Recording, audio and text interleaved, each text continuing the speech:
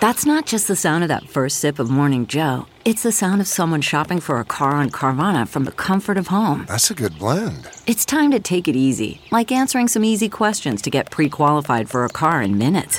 Talk about starting the morning right. Just like customizing your terms so your car fits your budget.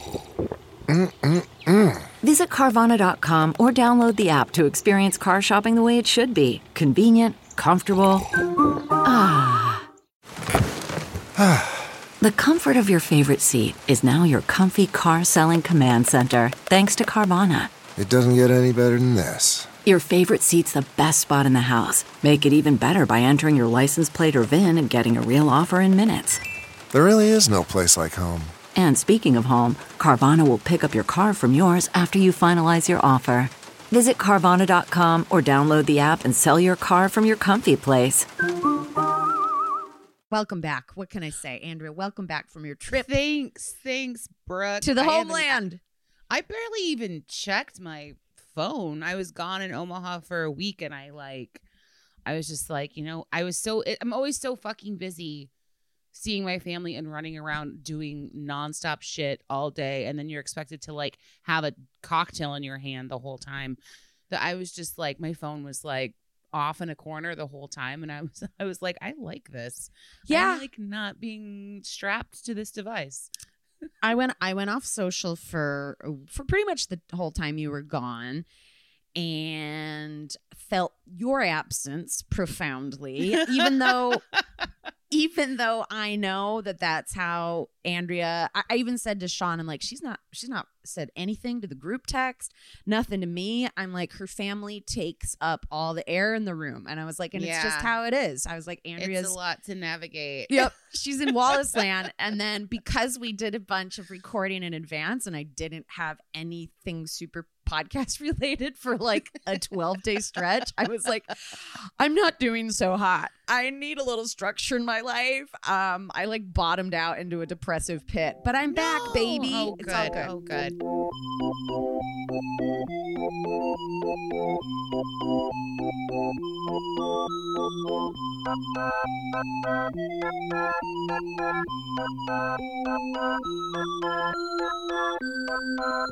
We took a little break and now we're back. Back. I am fresh off a plane. Yesterday, I slept for 12 hours straight, and I'm very puffy. So I have a little decompression to do today. I'm very happy to be back. I'm very happy to be talking to you. Yeah. But first and foremost, hi guys. Hi. Welcome to Sidework Podcast. Yes. I'm your host, Andrea Wallace.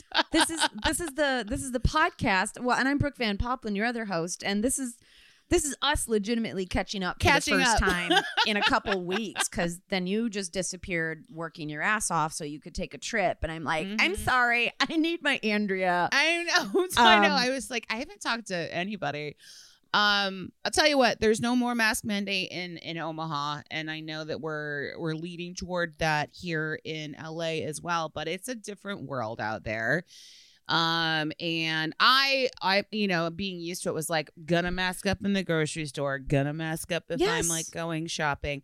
But I went to breakfast and sat inside and ate in places, and it was a little bonkers, but like it was busy as fuck. The planes were busy as fuck. Like everything was, but the grocery stores were not crazy for a holiday weekend. But we ate inside. Brian and I ate inside, and it was okay. We're okay. We ate inside last night. It was fun. It was great. I felt it was. Get this, it's this crazy ass old Mexican restaurant called Casablanca's, in Venice.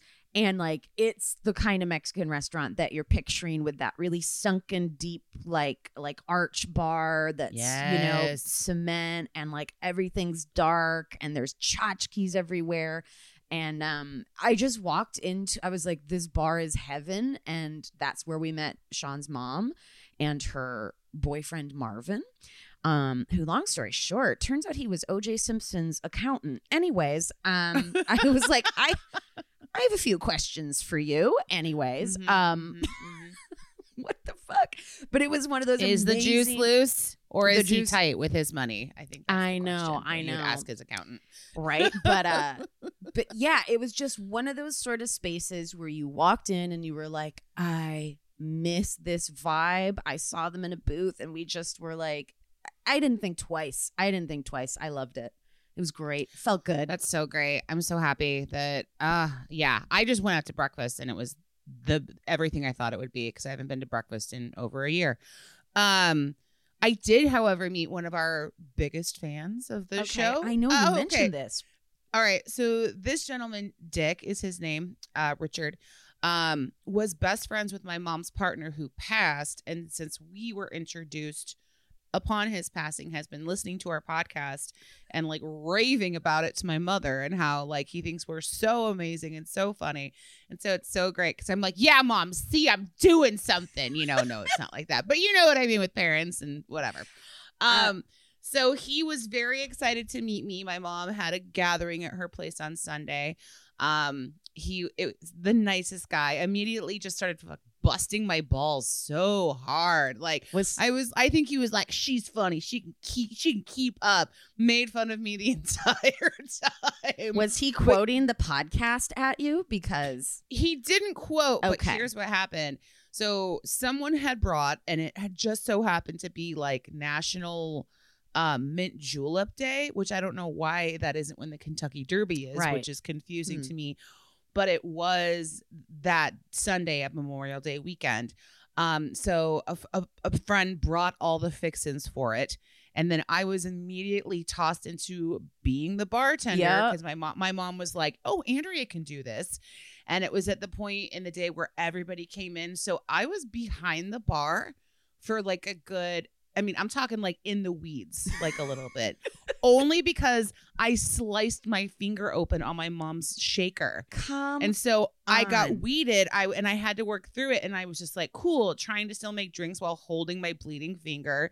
As we've told stories about doing a million times, I was like, finger caught, somebody, please.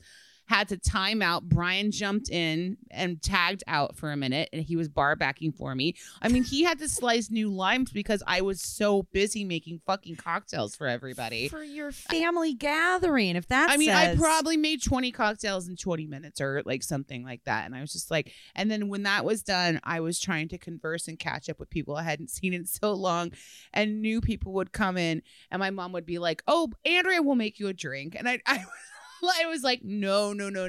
Eventually, like people I didn't even know. And I'm like sitting having a conversation, like eating a meal. My mom's like, Andy, get up and make this person a drink. And eventually I was like, cool, I'm off the clock. I'm taking my smoke break.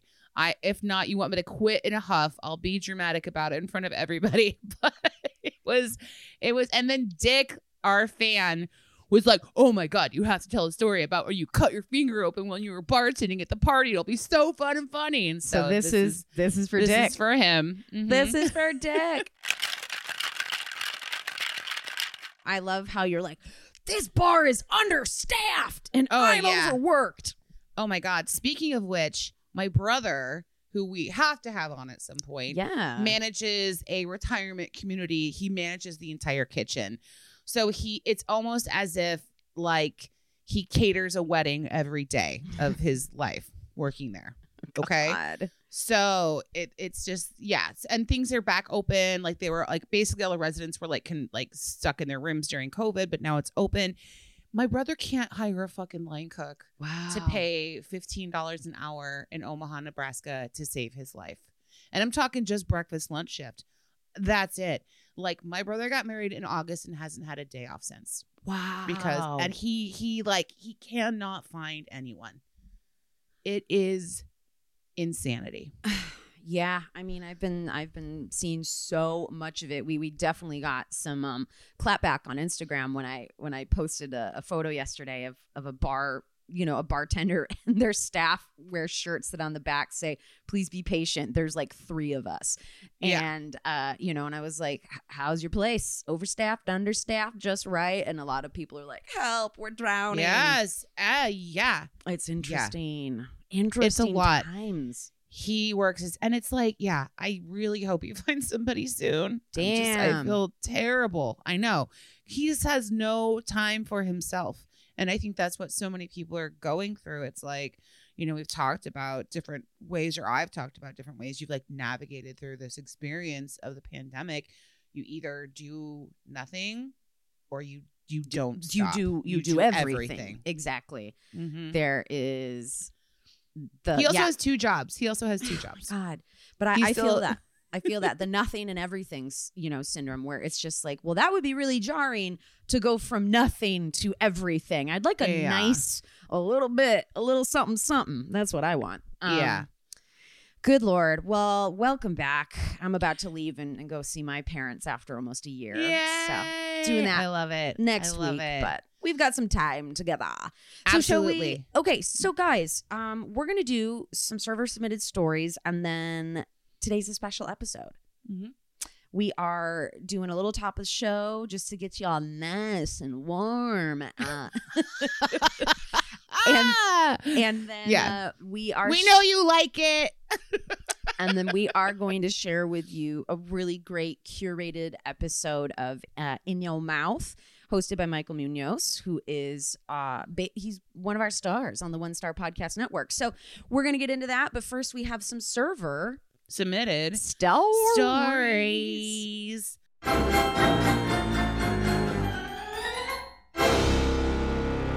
All right, guys, let's go. First server submitted story. Hello, ladies. My name is Emma. I live near Ottawa, Canada. I love the podcast. I literally look like an idiot in my car driving to work while laughing to the podcast. Amazing.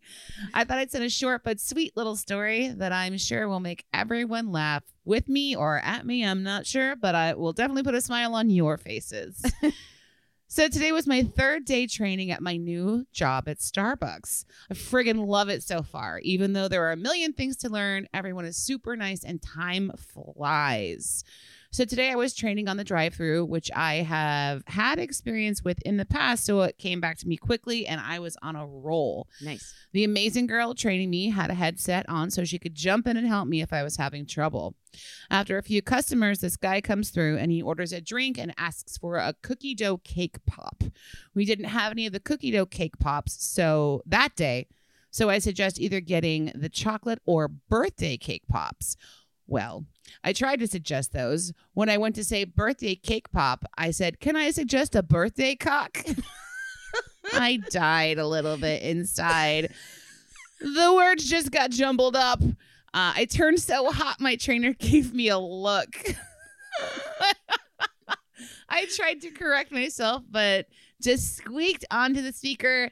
But it just squeaked onto the speaker, and I said, "Your total will be at the window." I turned off my mic, and I just died laughing. I'll never forget this moment. Godspeed and good tips. Best, Emma. Yeah, sometimes the words just come out wrong. Cake, pop, but then also, what do people actually want for their birthday? A cock. So birthday cock. It was the ultimate. Everyone wants a birthday cock, Mm-hmm. So I get it. A birthday cake pop. Wow. Yes. That's a lot. Birthday cake pop. Even trying to say it like as a warm-up exercise for your enunciation, you'll probably end up saying it. I think to just make it easier and more streamlined for everyone going forward, that flavor should just be birthday cock at Starbucks. Tweet at Starbucks. Let's blow it up. God. Emma, thank you for listening. Great story. And good luck at the new job. Tell us what other crazy things come out of your mouth. All right. Please do. Oh my God. All right. We've got a second server submitted story. Hi, ladies. First, thank you for being a source of comfort and levity during our long lockdown in Melbourne, Australia last year. It was a long time to spend completely alone, and hearing your voices was like having a couple of friends in the room with me. That makes me feel so good.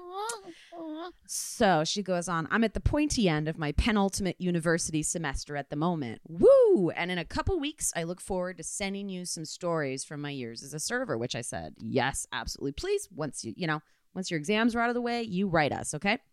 So she goes on, as I was listening to episode 125 yesterday, which was our microbreweries and macroaggression episode, she said, I remembered reading about how women brewers originally dominated the beer industry until the Reformation, a religious movement that started in the early 16th century, when the fuckwit men in power decided to institute the patriarchal gender roles we still see remnants of today.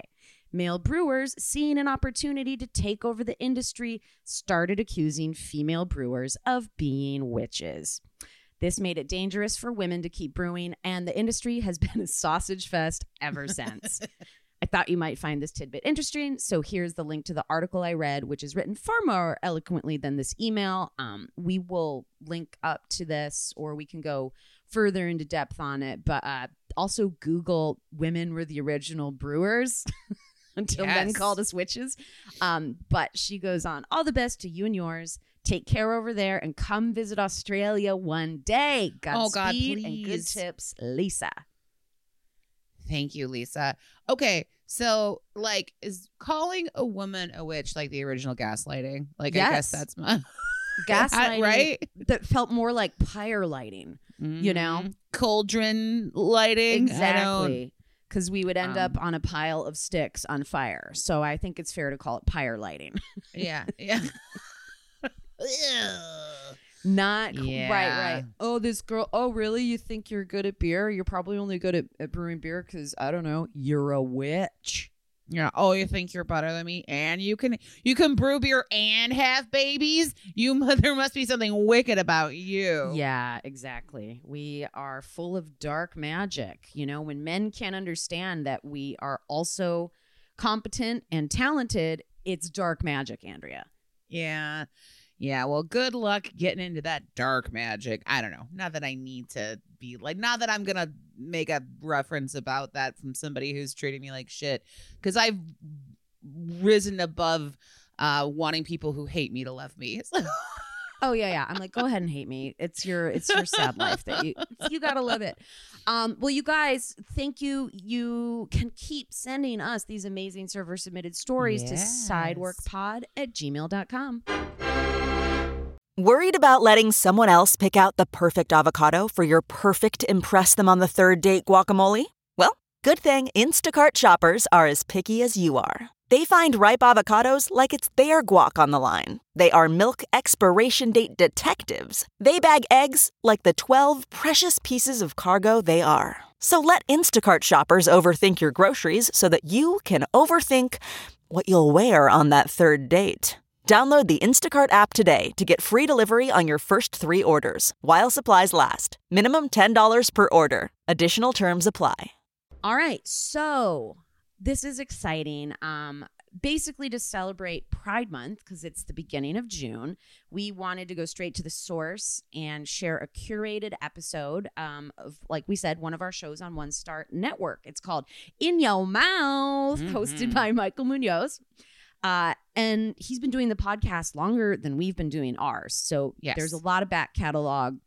He always likes to point out that episodes 80 and above is when he went solo and kind of changed the vibe of the podcast. So if you were going to do a deep dive, episodes 80 and above is what he loves. But he's been interviewing the best and brightest LGBTQ plus food personalities. And he's been talking the Naked Chef, the Vegan Roadie, people who are all on the Food Network, Top Chef. But the point is that they are a part of the queer community. It's the only LGBTQ food podcast, period. Yep, absolutely. And what a better way to kick off Pride Month and for us to show our pride than to showcase Michael, who we love so much, that we're so happy to have him be a part of our family. It's great. So get ready for some food, truth, confidence, pride.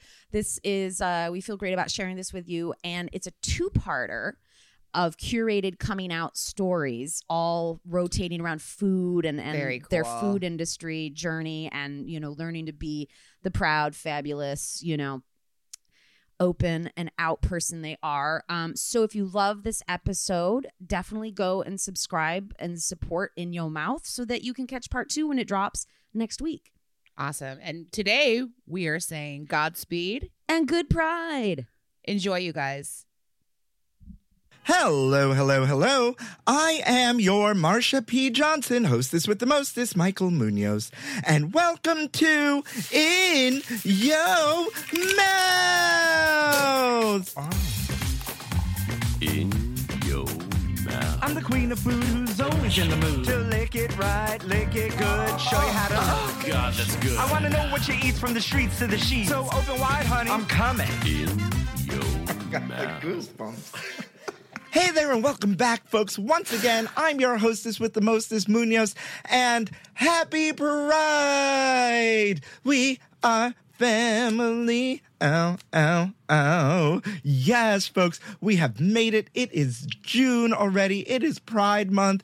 Put up the rainbows. Throw those rainbows on everything. Let's celebrate diversity. Let's celebrate community. And most important, let us come together and celebrate each other as the beautiful humans that we are. Because, I mean, life is short, y'all. If the past year has taught us anything, is that we need to protect each other. We need to be there for our neighbors, and we need to come together as a community. And that is what Pride is about. It is about community and celebrating our differences. And you know, here on In Your Mouth, and if you don't know, I'm about to tell you, we celebrate, and I mean we as in me, the royal we, the queen herself, honey.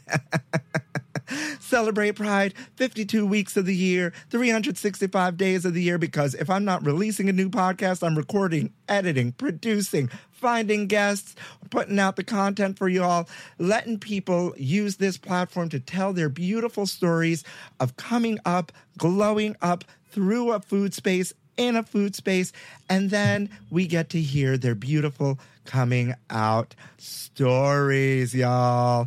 I mean, I'm a little solo on the pod today. I don't know if you realize this, but I thought it would be really special to conjure the voices of past pods and put together one of the most epic Pride podcasts of In Yo Mouth you have ever heard in not only one, but two parts. Look at that. But before we get anywhere, I'm going to do what I do. And in the grand tradition of In Yo Mouth, I need to wish y'all out there happy National Rocky Road Day. Dee, dee, dee, dee, dee.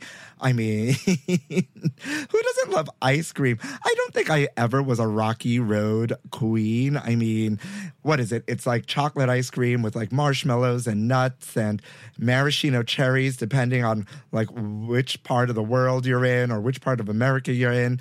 And with the way Rocky Road destroys my life, like a top with a 14-inch doodad would, I mean, can you tell that I am ecstatic that it's Pride? I'm just everything leads back to Pride. All roads lead back to Pride, including Rocky Road ice cream. But you're in luck out there, folks, because it's also National Rotisserie Chicken Day. Now, y'all, if you've been listening to the pod for a while, you know I love a rotisserie chicken. There are some of you out there that I talk about rotisserie chicken all the time, and how, you know, Costco has one of the best rotisserie chickens, the Big Apple Meat Market here in New York, affordable, cheap. You know, it's just like happy and delicious, and it's so versatile. You know, a rotisserie chicken is not a top queen, is not a bottom queen. She is a verse queen, honey. She does it all. And I learned from a coworker of mine that if you get it home and while it's hot and you debone the whole thing, like you just, you know, take your hands to it and eat some and, you know, rip the whole thing to shreds and like get rid of all the bones, that you will actually end up eating more of it, as opposed to throwing it in the fridge and then picking at it and then being like, oh, this is all bones and I don't want to deal with it, and it's harder to pull because when it's cold off the bone. But if you get it home and immediately pull it off the bone, then you have it in like a Tupperware, and you could throw it in your eggs in the morning. You know what? Buy a cup of noodles and throw it in there after the hot water. Why not? Throw it in a pasta dish. You know what? If you have some salad greens in there, throw it in your salad. She is the ultimate verse queen. If you really want to think about it, she does it all lube free. I'm so stupid. Oh my God. You know what? I'm just going to say, no matter what you celebrate out there, right? Because it is Pride. And lately, all I've been celebrating is how many cups of frosé I can get out in these streets of Manhattan because, yeah, it's frosé season. And I've legit just been saying, pass the frosé and call it a day. And with that, I'm just gonna support you on your journey of celebrating whatever positive things you are celebrating, especially this month of Pride. And moving right along to this day in gay history, speaking about how all roads lead to Pride, did you know in the year 2000, Gay and Lesbian Pride Month is declared by President Clinton? He issues a proclamation recognizing the lasting contributions and continuing struggles of lesbian and gay people. He also calls for Congress to pass hate crimes legislation. Amazing. I love that yes, did you hear that? Honk if you love Pride. I love that he issued a proclamation recognizing the lasting contributions of lesbian and gay people. And you know what one of those lasting contributions are, or what space those lasting contributions exist? In the food space. Yes, folks. Those of you LGBTQ people out there know that we decide what you eat, how you eat, what you wear, right? What's on trend, what's out of trend. We've been here, we've been doing it because no straight man back in Elizabethan days was like, hey, wouldn't you think like these powdered wigs would be great? No, that was some homosexual out there. He'd be like, let's put on these wigs and this like low cha-cha heel and like go to court. Wouldn't that be fabulous? Like, it's great. It's really to hide the lice, you know? That was some queen out there wanting to play dress up, and I am here for it. And speaking of pride and, lasting contributions, it is a joy to come to you every week with stories of the LGBTQ food community because, I always say on this pod, and, going back through these old pods, folks out there, I say it way, way too much, like about 40 times an episode, that our stories matter and our stories are important.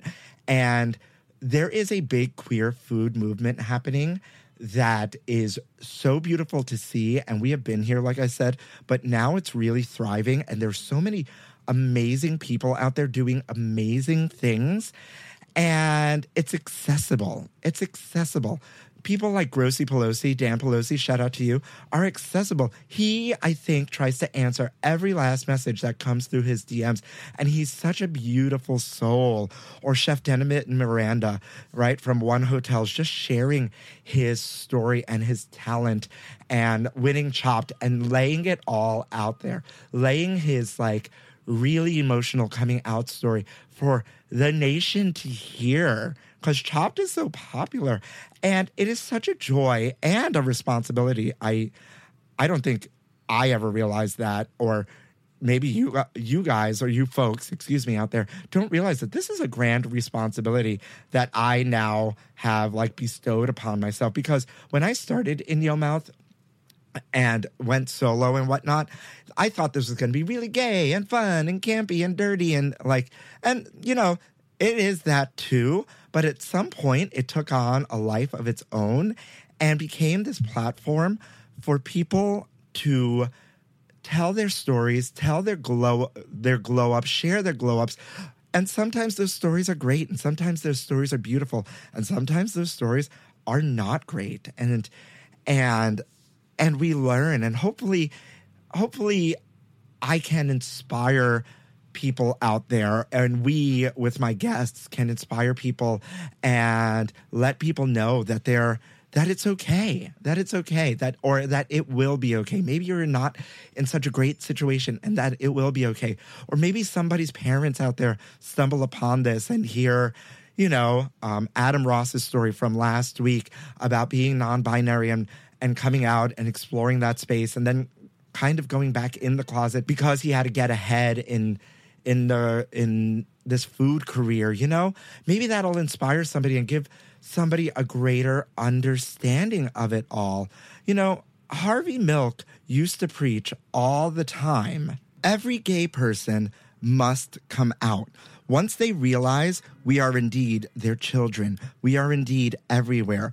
Every myth, every lie, every innuendo will be destroyed once and for all.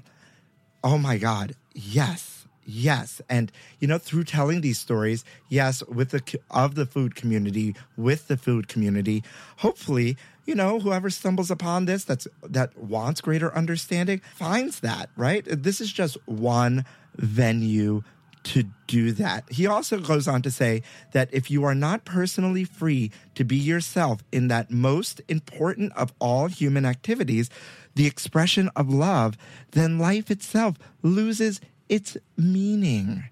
This is why I wanted to come on and bring you a special 2-part episode of In Your Mouth to share these coming out stories.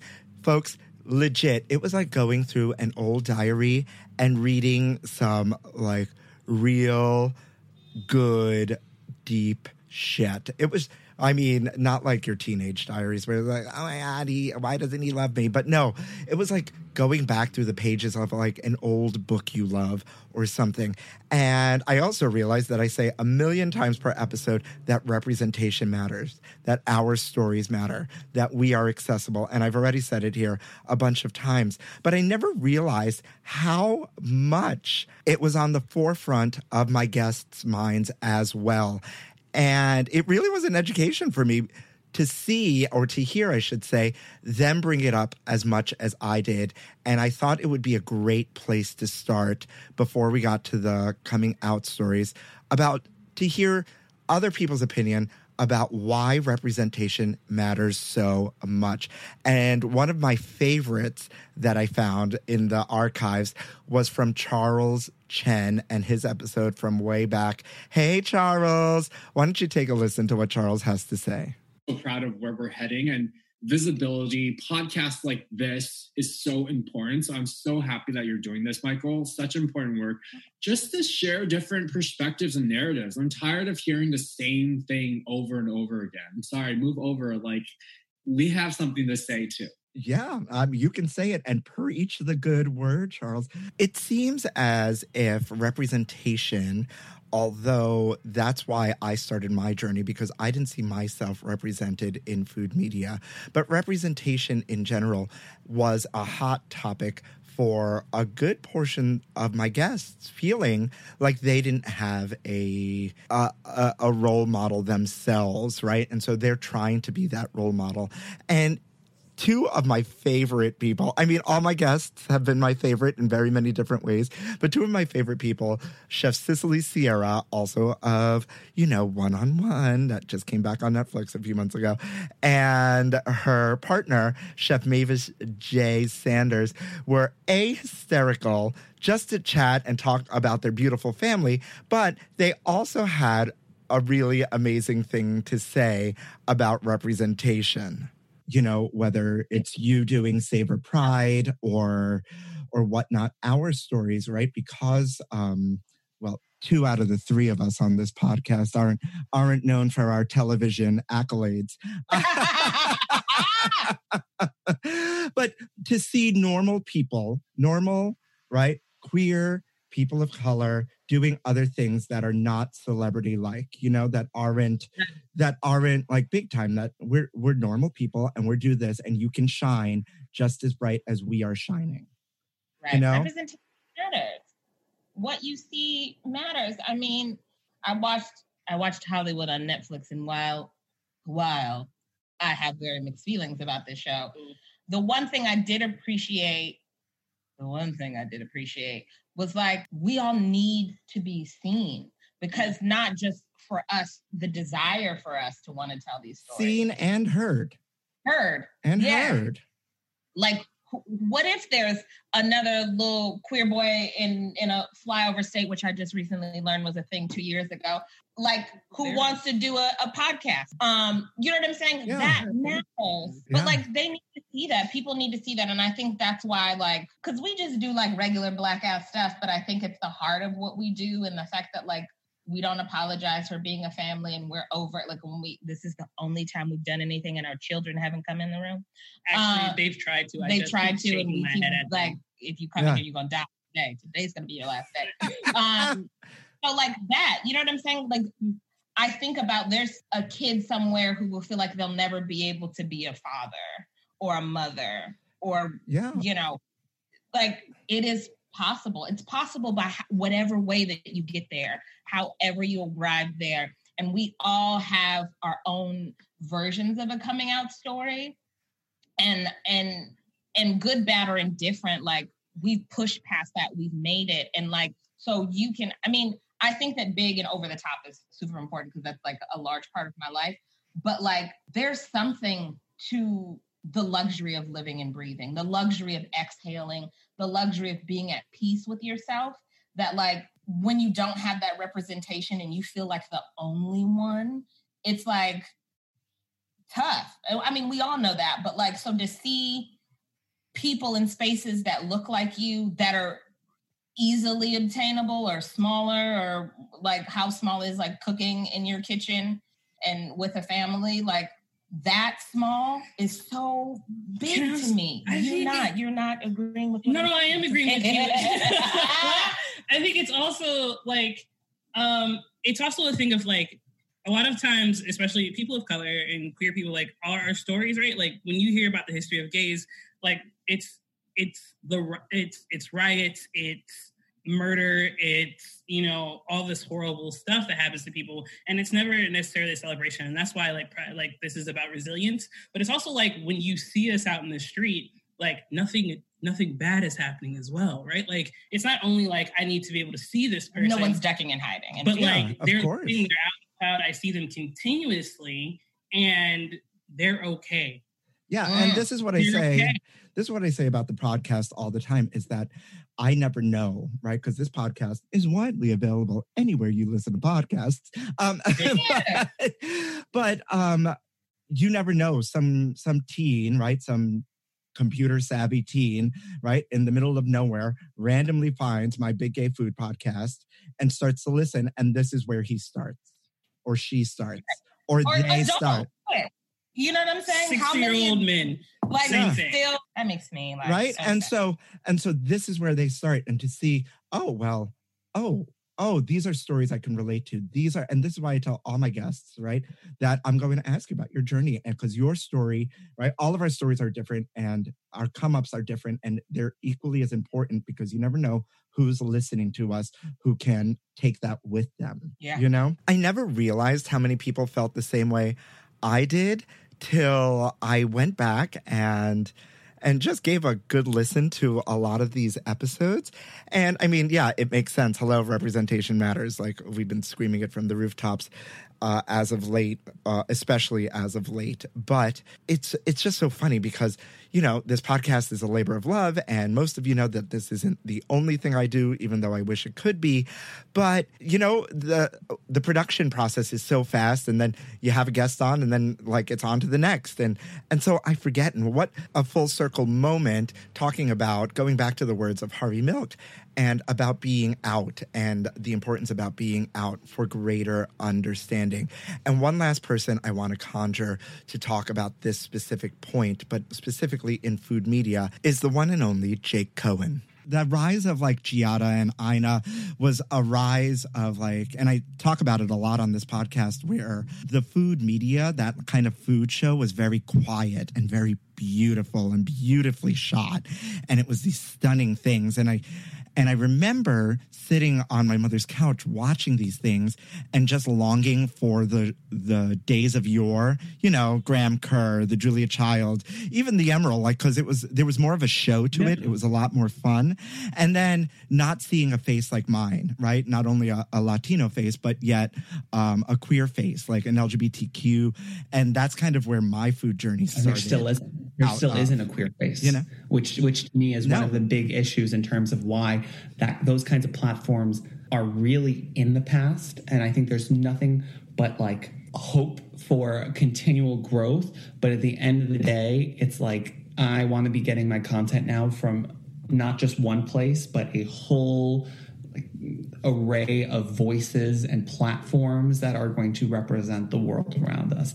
And to me, one of the main issues that we find, and again, this is in food media as a whole, anywhere where there's like money behind it and it's not someone in their home kitchen, there becomes this like translation of whitewashing or just making it approachable for the idea of who the audience is versus like telling stories and having it be truly, truly, truly authentic, not to like a cuisine, because I also think that that's a very harmful thing in this world of assuming that one person can represent an entire culture, when so many of these dishes, especially ones that come from like diaspora cultures like my own, it's so specific to family. So the way that your mother makes something, a specific dish, can be completely different than someone else's mother.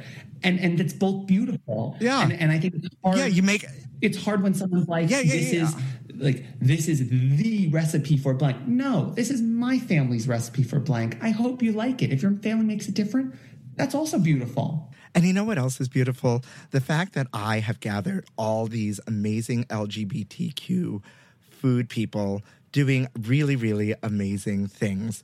One person that became a friend and is amazing and killing it in the game is Sal DiBenedetto, the Grub father himself.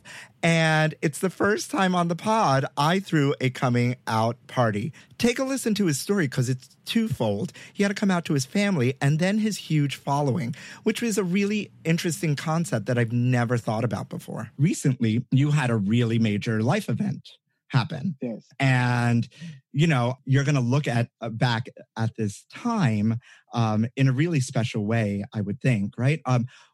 Right? Well, let's tell the kids what just happened about 2 months ago. So 2 months ago, I actually came out on my page and, you know, told everybody that I was gay. But, you know, just a little background fact for you. Yeah. I actually came out last August to friends and family. So it has almost been a year that I've actually been out. But it was a long journey to get there. And I really wanted to give myself time to come out to my friends and family, give myself, you know, a year to take it all in, to learn things, to understand who I am. And before I put it out there to the general public, because I just felt that time was so precious to kind of like learn about myself and learn about the gay experience, because, you know, it's just like living a whole different life. Boy, is it an experience. It is an experience. So as he says, posting pictures from Fire Island, you know, socially distant photos, Yes. But, you know, I had that Fire Island experience last year when I came out. I made gay friends and, you know, they took me under their wing and I've been friends with them almost, you know, since I came out last year. So, you know, it was an interesting thing to do at 29 years old. And I've had girlfriends my whole life. And it's been a long journey. And just arriving here, and I feel the most comfortable I've ever felt in my whole life at this current day. Well, congrats. And we are here to throw a party. I put up the cray paper and there's rainbow flags. There's one up there. We're throwing a party for Sal. No, so this story is your journey, I should say, is twofold here. And I want to explore it for a second because I always say on the pod that our stories, especially our coming out stories as gay men, LGBTQIA people, queer people, are each unique, and we never know who's listening and who it can help out there. And so coming out first to your friends and family, what was that like a year ago? And like, what made you decide this needs to happen now? So I knew that it was a time because I had actually taken, you know, me and a girl who I was dating very seriously. We had broken up in January. So I gave myself that time, I think it was 8 months between then and August, to travel the world, to just kind of like, you know, take some time to myself and really look inwards and see like what I want, you know, like who am I? And when people say like they soul searched, I genuinely did soul search. And I went everywhere. I was in Hawaii, I was in Singapore, I was, you know, in Monaco, Amsterdam. I went everywhere across the world. And I came to the conclusion, actually, like it was in Paris and I was with my cousin and I just realized I was just like, this is who I am. Like, I'm a gay man. You know, this is where I can now identify it. And my cousin's one of my best friends. So she was one of the first people who like, you know, people I'd known in the past, I was like curious or like, you know, I had experimented, but to actually like say those words and be confident in it, that was super important for me. When I came out to my, you know, I came out to my friends and family, there was nothing but positive reactions. And I feel really blessed for that because I know that it came to a shock to so many people. I still deeply care about my ex-girlfriend, and to this day we are like very good friends. But for me, that was really important to kind of make sure I did it in a respectful way, in a way that respected like what her journey was going to be through it as well. And just like, my mom and my dad had this whole image of me of growing up and having kids with a woman and getting married to a woman and, having that life. So I think it kind of comes as a little bit of a death to the life they thought I was going to live. So I tried to do it as peacefully, respectfully, and happy as possible. And I got nothing but great reactions. That's incredible. Was that a positive reaction or a negative reaction from the parental units? It was very positive. Oh, perfect. My mom thought that I was like joking around. She thought I was playing like a joke on her for a solid day. And then she finally like realized it. And then I didn't want to tell my dad at first, just because like, I don't know. It's not that he's any type of way. He's always been a very accepting guy, but that was like a very nerve-wracking one for me. And she was like, listen, if you don't tell him after, a week went by, she's like, I'm going to have to. So like, you got to, do something. So I told him, and his first words were like, give me a hug. And then I told all my family shortly after that. And then it was kind of like known, if you were my friend or I talked to personally, I would never lie about it.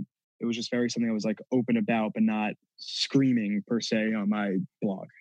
That's that's incredible, and congrats on that story and that beautiful journey of yours. And I mentally, as a fellow gay man here, I get this whole dad thing, although I haven't seen my father since I was 14 or something like that. But so I never got a chance to come out to him. But I get that thing, whether accepting or not. Like, I feel like the male figures, that impression of like, I need to be a certain way, whether they're putting that on you or not, it's like that fear is there. And I forget who I was talking to about this on the pod not that long ago, about like the fear. There's just like this, and we don't know where it comes from, this inherent fear that like, something bad's going to happen, even though there were no signals of anything bad happening, Yeah. And not everyone's so lucky. So, and blessed. Well, that's extremely family. True. Yeah. So, and that's the thing that hit me the hardest, with this whole thing, was understanding that not everybody has that easy journey. Not everyone's parents hug them when they tell them. Some people lose their lives, over it. So that was definitely not lost on me. No. And listen, I threw my mother in the deep end of the pool. Jesus, I did. Told her one day. A life raft? Not even. The poor thing, but she's great. She loves her a gay bar. She's always begging me to go out. That's usually how it happens, honestly. Yeah. It's like, I feel like a lot of people I've talked to, they said, my mom or my dad hated it at first. And then, I had to kind of like lay it out to them, like, this is who I am. And now they will come with me to Fire Island, so. Yeah. It's incredible. And just by the deep end of the pool, Queer as Folk, because I'm just a hair older than you are, 132 days till my 40th birthday, by the way. And not for your age. Right, or what? Like the new 30. Wow. You know what I'm saying? Like, wow. 40 is the new 30. Like, you know what? Spoken like a true gay man. Just shady. Just, you know what? A year into this, and it seems like you got the hang of it, Sal. I made him blush, people. No, Queer as Folk was really big back then, and I was really into it. And so I used to hide watching it from her. And then I came out one day, and then the next day we were watching Queer as Folk together, and she did not know I did not throw her a life raft. But she held her own for sure. I was talking, this thing is twofold, because coming out to your audience is a whole different experience, I could imagine. And what was that response like? So at first, right before I pressed go on it, I was just like, wow, I don't know what's going to happen here. I said I could lose a lot of followers. Not to say that, like, I think that the world is a bad place in that regard, but just like, you never know, Yeah. And I remember I was actually... The internet is fickle. Listen, the internet's a crazy place. And I was at 199,000 followers at that day. And I was like, all right, let's see what this does. Just like, I was just curious. So I pressed, go on it. And at first I got a few hateful comments. I lost about like 100 followers, but then the needle turned and all of a sudden it was just like this outpouring of love.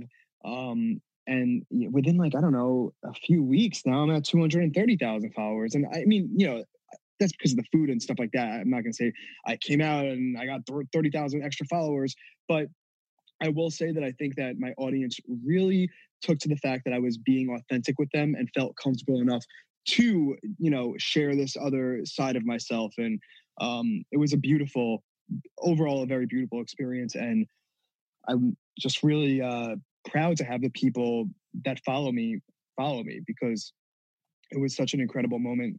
It was such an awesome thing to have Sal share that with us because it's not something, at least I ever thought of, having to come out to a world of people you don't know because you're trying to live as authentically as you can and worrying that the 200 some odd thousand followers, 300,000 followers are going to judge you and being afraid of what that result is because you've worked so hard to create this thing.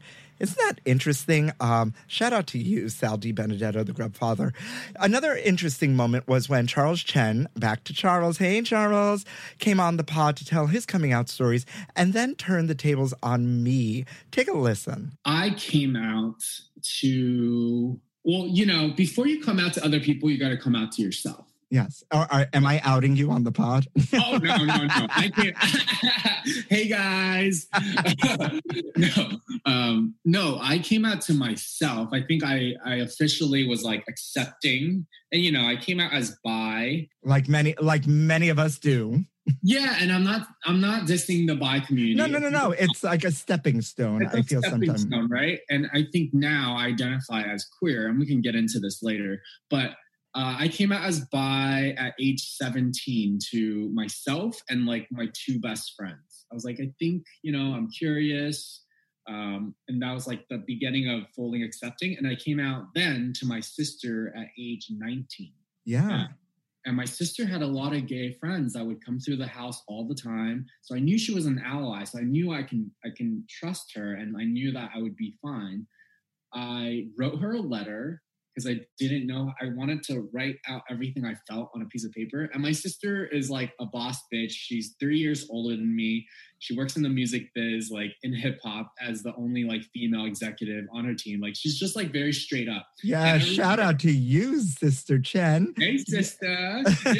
Yeah, she's the boss. I love her. And she literally, as a 19-year-old, I'm like, hey, can you sit down? She's like, what? Like, what do you want? I was like, can you read this? And like, so she read it, and then she was like, wow. She's like, oh, who cares? And she opened up her arms and she was like, give me a hug. And then after she gave me a hug, she was like, okay, so we got to strategize. Who do we tell first? And mom is going to be first. Cause she's like, very like, she's like, well, good. We're going to talk to mom first, and then we'll slowly come out to dad. But just know that, I support you 100%. But she's like, I had no idea. Cause she's like, I have gay friends and I had no idea. But she's like, but she's always been very protective. When I was in high school and even when I was in middle school, when I was still overweight, we went to the same high school and shared 1 year. When I was a freshman, she was a senior. So anyone who would mess with me, she would hung out with all the boys, and she would just be like, anyone who's giving you trouble, I will kick their ass. Like, I was like, thank you. So I always felt protected. She was very protective. I love that. And I love that learning how many similarities we have, like kind of crossing here, in the sense of I told a couple friends, and then I told my brother, and my brother was like, yeah, this is great. And can I be there when you tell mom? Oh, I love that. Only because he knows she would freak out. So he wanted to see that reaction. But everything's fine. Wait, did you grow up as in a Catholic household, or what? Yeah, Catholic Puerto Rican household, very Puerto Rican and very Catholic, honey. Wow. So, I mean, we can have this conversation separate, but I'm just curious, and I would love to learn, like, because you were ingrained with such religious, upbringing, how did you navigate still maintaining a sense of like, you can still be spiritual or still be religious or a faithful Catholic, but paving your own way? I think that's a great question. I think that I've never thought about, but now that I'm thinking about it, I think there was so much going on around me, within me and the household that I lived in, that there was really no time. It was like kind of something else, something we did, you know? It was just like, all right, it's church. All right, yes, I'm in Catholic school, but like, there was just so much happening. My parents divorcing, me being gay. You know, my brother's 6 years older than I am. So he was just kind of out of the house already and like coming in and out and that dynamic. And so it just kind of was like sprinkles on ice cream, if you will, in the sense of, even though the family life wasn't ice cream, you know, it was just something extra. And so, although I'm more spiritual now than I think I've ever have been, I just don't ever think that played into me navigating life, you know? Yeah. It played into me coming out for sure because of everything you hear. Yeah, and I think a specific question is like, how did you work through all the shame that was ingrained? You know, I know because I've dated someone for 6 years and grew up in a very Catholic household, went to Catholic school. So there's these ingrained, you know, things that you were taught as like being gay is a sin and things like this. It's like, how did you work through that to get to a comfortable place? Like, you know what? I'm a good person. Like, you know what I think helped is that once I went to a choir college, right? The gayest place on earth, really. Yeah. So once I got there, and everybody just was who they were. It, once again, was never a thought. And I've always been a kind of like, I don't give a fuck person the minute I kind of left. Yeah. Like, the minute I came out is that it was like non sequitur. It was like it was just not a thing, you know? I love it. And so, and yeah, once I like came out of the shell, it was full speed ahead.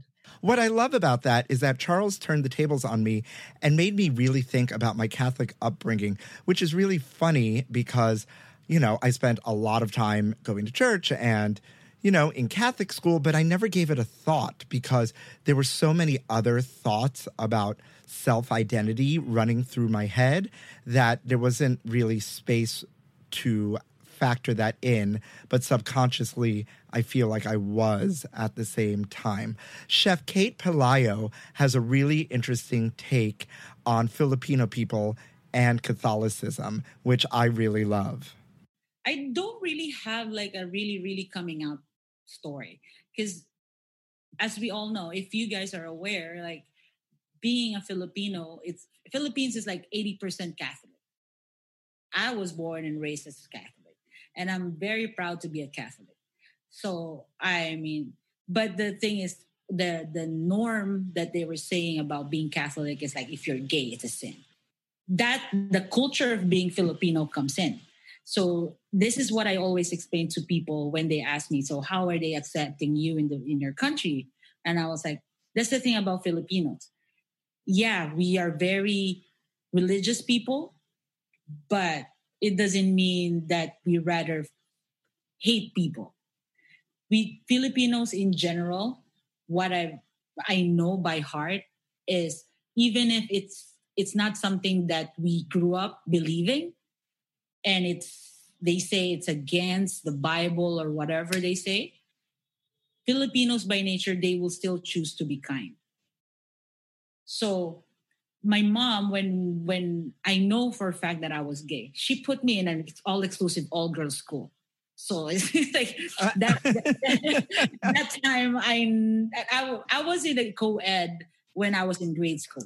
Wait, does that mean that my mother knew I was gay because she put me in an all-boys school here in New York? Probably. Well, that's a sign of support, which we don't know. You know what I mean? You know what? I'm going to accept that. Going to accept that. Okay. That's the thing. Like if you come to look back in your life, I was like thinking before because I was in a co-ed in grade school, and then when I went to high school, my mom transferred me in an all-girls school. And at first I was freaking out, like, what the hell is this? Like, what, why? Like, but I know in my heart, I was attracted with women already. I know that. But on my first year, on my freshman, I was denying it. There's some girls who wanted to hit it up with me, but I was like, no, I'm straight. I'm really straight. But in my head, I was like, I know I'm gay, but I was still freaking out that time. So, but eventually I gave in, of course. As you can see, I'm very gay, but me and my mom never talked about it. That's the thing. You will see it how the culture comes in, that my mom, we never talk about it. She just respects how my life is. She wants me to be happy. She always says that. I just want you to be happy. Do whatever you want. Take what course you want. I'm not going to pressure you or anything. I just want you to be happy. She always says that to me. So I was like, okay. And then my ex came in. So my ex was like, it was a really bad breakup. It was bad. It was too much drama. It's too much lesbian drama. So anyway, so she was asking when we broke up, she said, well, how come I don't see her anymore? And then I told my mom, just blurted out, well, she cheated on me. That's it. And that's basically it. That's coming out. That's confirmation from me to her that, okay, I'm gay, and that's it. And then after that, she's very okay, flag everywhere. She's fine with it already. And she's very close to my wife. And I love that. That's beautiful. And I love that you reference Catholicism, because I grew up very Catholic as well. I went to an all-boy Jesuit school here in New York City. And, you often hear, and you said this yourself, that being gay is against the Bible and so on and so forth. But none of that is true. I agree. Yeah, none of that is true. And so I love the message that you have relayed, that the Filipino people would rather be kind and accept, right? Because that's what if we're going to be religious about it, let's be religious about it. Because that's what that Bible teaches. I agree. I completely agree. 100%. It is no secret that religious people will use their religion to promote hate as opposed to the love that whatever religion they are practicing teaches, And I love that religion became a topic and a point. Obviously, how could it not? But it was prompted by my guests. And these conversations, like I said, are so special. And on the heels of religion, someone who's ultra spiritual, whose food journey is actually based in spiritualism, is one Jason Goldstein. And not only is it spiritual, but it's another party, a different kind of coming out party we had on the pod with Jason. And we got to hear about his spiritual journey in finding joy and coming out. And I think this last one of the day is probably the best one to leave you with. Not that we can qualify people's coming out stories, but it's just so full of joy as he is that it warms the cockles of my heart. Take a listen. Yeah, it's so good. And you can even do frozen fruit, frozen strawberries with the banana, and you make strawberry ice cream. And yep, I do that all the time too. Oh, it's so good. It's great. See, you are vegan inside and you didn't even know it. Here, the king of bacon burgers is promoting your veganism. Oh my God. Believe in yourself. Come out Come out now on this show. Don't hide yourself. Come on. Are we having a coming out party as me as vegan? I'm still taking pics of the blankets though. And I'm still eating them. Yeah. Amen. Amen. If you had to choose the most joyous part, because I talk a lot about joy on this podcast, and finding joy through sadness, finding joy through the madness, finding joy through joy, and taking those moments. And, there's a lot going on in the world. Holy Hannah, right? Finding joy through, watching this crazy news happen and whatnot, right? And taking those moments. If you had to find or define a joyous moment in your culinary career thus far, what would you say that would be? Ironically, the most joyous experience was the most saddest experience, which is amazing, which is exactly how I live my life. Is that I was really sad about something, and I don't even know what the heck I was sad about anymore. It was years ago, like really upset. And I'm a happy guy all the time for the most part. I never get sad, obviously, and mad, but you know, I'm generally inside marshmallows and ice cream, you know. But I was so upset about something, and my husband, who wasn't my husband at the time, just my boyfriend at the time, he was staring. We were watching TV, and he's the most amazing guy ever. I lucked out. I actually met him in New York at a bar in New York City. So anyone who wants to meet someone in a bar, 13 years. And wow. Yeah, my track record isn't that good at therapy. Have you ever been to therapy? Yeah. Have I ever been to therapy? Yeah. They used to call me the mayor of Hell's Kitchen at one point. Oh, that's awesome. Well, Mr. Mayor. Mayor emeritus. All my duties are now is to shake hands and kiss babies. I like that. But more like wave from afar. Yes, no shaking hands right now. No. So I was like really sad, and almost like fate. Rachel Ray comes on the TV, and it's for the next great American cookbook author. You couldn't be on anything, which I wasn't on at all. I didn't even knew that this was going to happen. My journey was to take me, and you couldn't be a professional chef. You couldn't have got to culinary school. So he's like, we're doing this because everything we talked about even in the beginning, I've been doing anyway. Like, you know, I'd be exhausted and I'd Google and figure out, make up my own recipes. So he's like, you definitely can do this. So he took out his phone and we filmed it and we sent it in.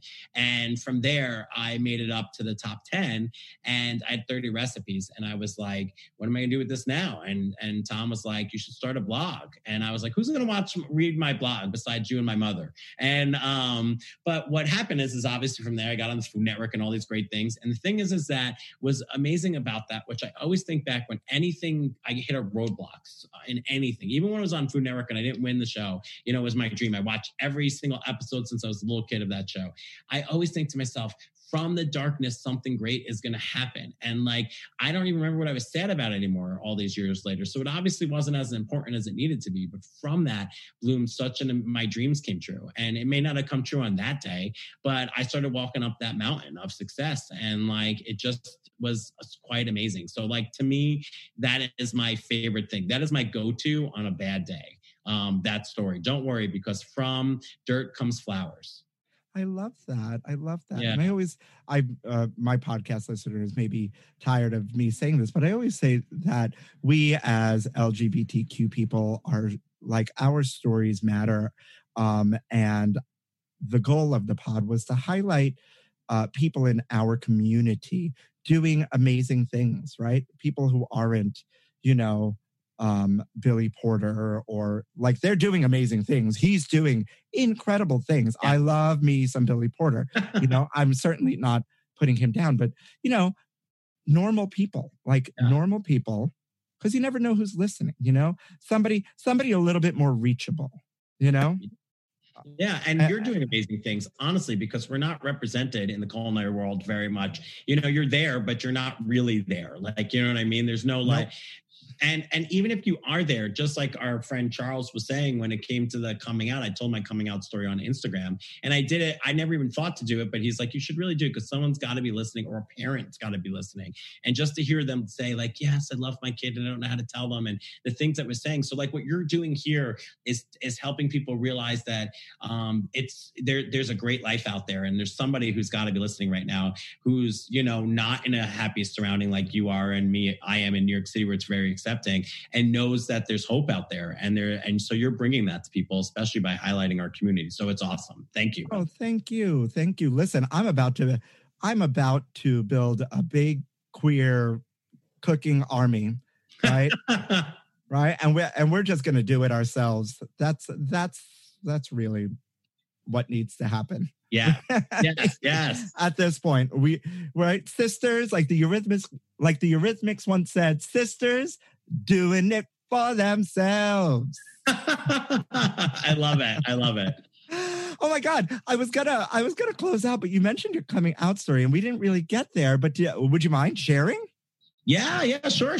So, I started out the coming out story with, how I knew I was gay, because, that's the most controversial part that's out there in the news and stuff like that. Like, so I just said, I remember being a kid, a really young kid, sitting in my Aunt Ruthie's couch that you sunk into in New Jersey. And I'm staring at all the moms and dads and going, I don't want that. And then getting a pit in my stomach sort of thought about, oh my God, something's wrong with that, right? There was nothing wrong with that. But, when you're a kid, and especially when I grew up, young, but not that young, there weren't a lot of gay people. There was no Ellen and things like that. So, and then I remember from that moment knowing I needed to hide that, but not knowing what that was until I was older. And when I got to, when I got to college, I met my fam and everyone, and I felt like I could come out. And then I was driving home with my mom from Maryland. My sister lives in Maryland. And one day, and she turned to me crying, and I'm like, oh God, here we go. My mother. She was like, I know you're gay. And I'm like, you do? What do you mean? And she goes, I just know, and it's okay, and I love you. And I was like, and that was the beginning of a 4-hour traffic ride. Oh my God. But it was great. And she just wants me to be happy and stuff. And of course she was concerned, like all mothers are going to be concerned about things they don't understand, because she didn't know any gay people. But it was amazing, and it was good. And it was almost like a New York City building came off my shoulders. But just to think, I was so afraid to tell someone who never gave me any cues not to. So that really was my coming out story. And honestly, even though I came out to friends, until that moment, I didn't really fully come out. Yeah. I mean, my mother was the last person I came out to as well. And I like that you said it felt like this building came off your shoulders, because she never gave you any indication not to tell her. But I feel like there's this inherent fear. Yeah. Right? This inherent fear that you don't know what's going to happen. Yeah. Right. And so are you prepared for that? Are you prepared to walk out? Like I was prepared to walk out the door. Right. My mother gave me no inclination that was going to happen. Yeah. And my mother loves me to death. But I was like, okay, there's a bag packed and we're going. Yeah. And sadly, some people don't have the opportunity of loving mothers like that. But you find the best part about the gay community is you find family regardless.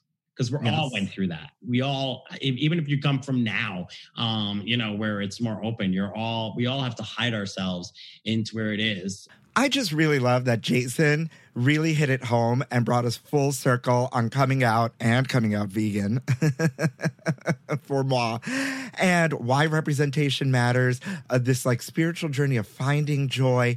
And my favorite thing that he said is that, we as a LGBTQ community, even if we lose our bio families, we always manage to find family. Why? Because Pride is about community.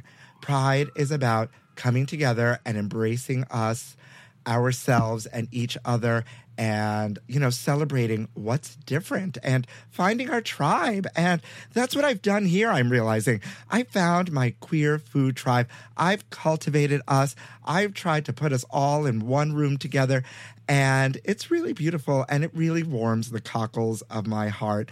I can't wait for part 2 of this series of coming out on In Yo Mouth, and I hope you really, really enjoy today. Take care out there. Celebrate Pride. Wear your freak flag high. Love one another. And thank you for listening to In Yo Mouth.